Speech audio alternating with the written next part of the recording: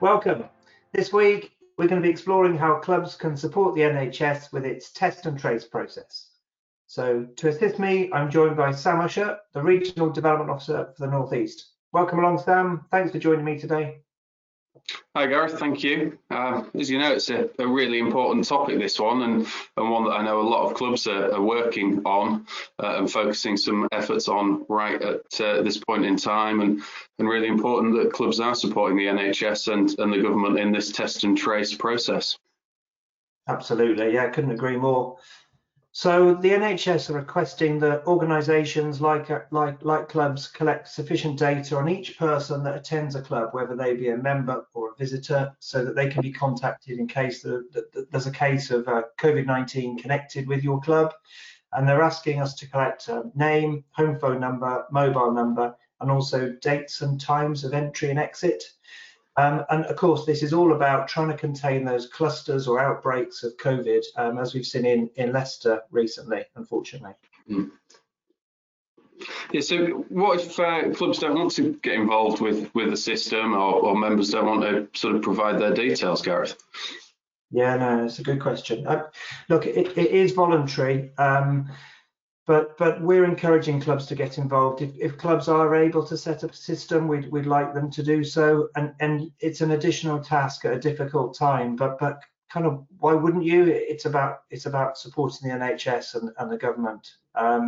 Yeah, so we're right behind it, and we're sure that clubs will be as well. Of course, members or visitors can choose to opt out as well, and if they do so, you shouldn't share their information with the NHS test and trace team, should it be required.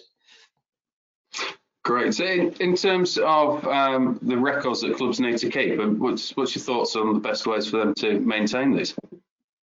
Yeah, so to support the NHS test and trace system, clubs are requested to hold records for 21 days. Okay. Of course, we've got the normal 14-day incubation period for COVID-19 and an additional 7 days to allow time for that testing and tracing.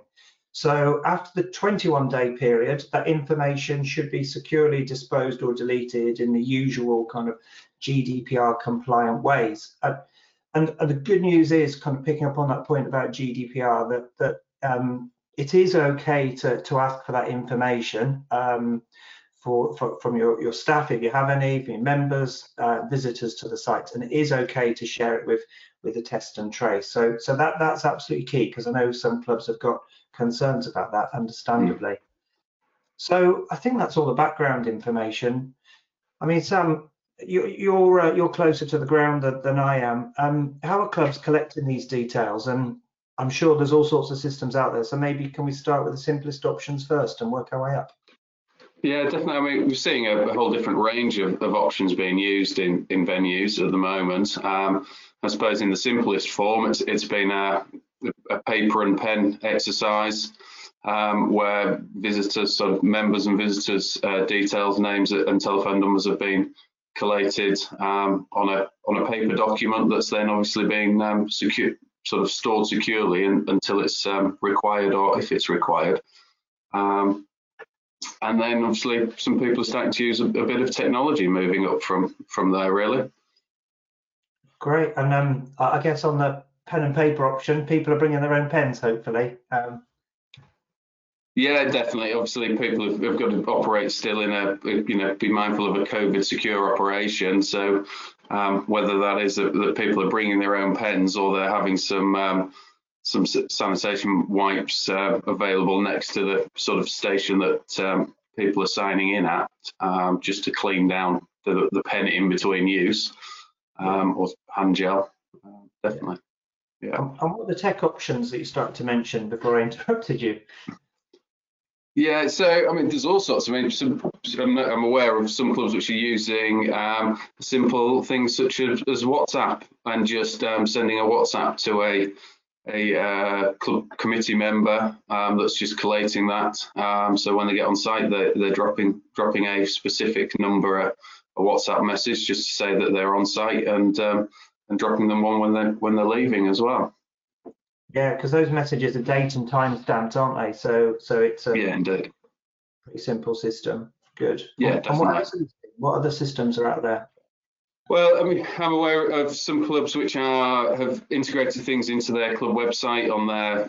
They've already had maybe booking systems on the website for things like training courses. So they've just made an adaptation to what they've got on their existing website and earmarked some slots, which has allowed them to do a couple of things really. One is limit the number of people that were coming down onto site, but also maintain or capture the details of those people for the test and trace.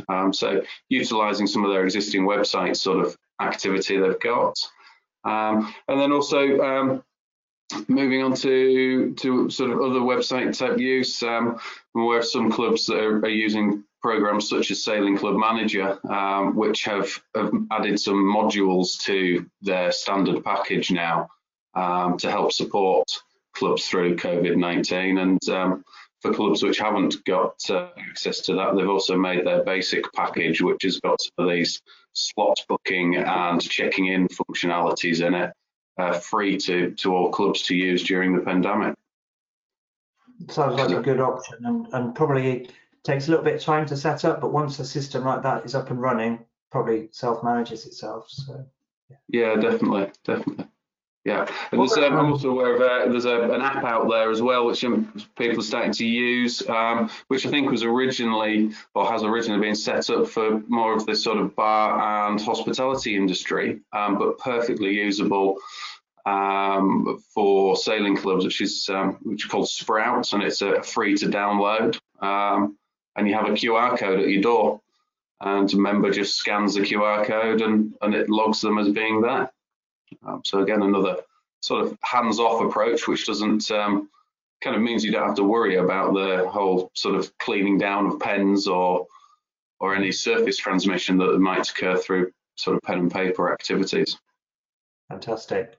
Look, it sounds like there's a range of options out there, so it feels like clubs can probably find the right solution that works for them. You know, we've got the simple option, pen, paper, wipe it down, or bring your own, all the way up to apps with everything else that's integrated and just pulls all the data into a spreadsheet. Should you need it, should there be a case of COVID connected with your club, and then you can share that information with the NHS and support their test and trace system. Great. Thanks, Sam. Anything before we wrap up? Nothing from me really, other than saying I think, you know, obviously this is a really sort of important thing for clubs to be doing, and also you know, huge sort of praise going out to those clubs that have been working so hard throughout this period. So yeah, that's it really from me. Thanks, Gareth. Thanks, Sam. 100% right. Thanks to all the clubs out there. Thanks to all the volunteers, the committee members making a difference. If you have any questions or comments, having listened to this, please email us at sportdevelopment@rya.org.uk with your questions or comments. And don't forget to subscribe, like, and follow us. And most importantly, thanks for listening and stay safe.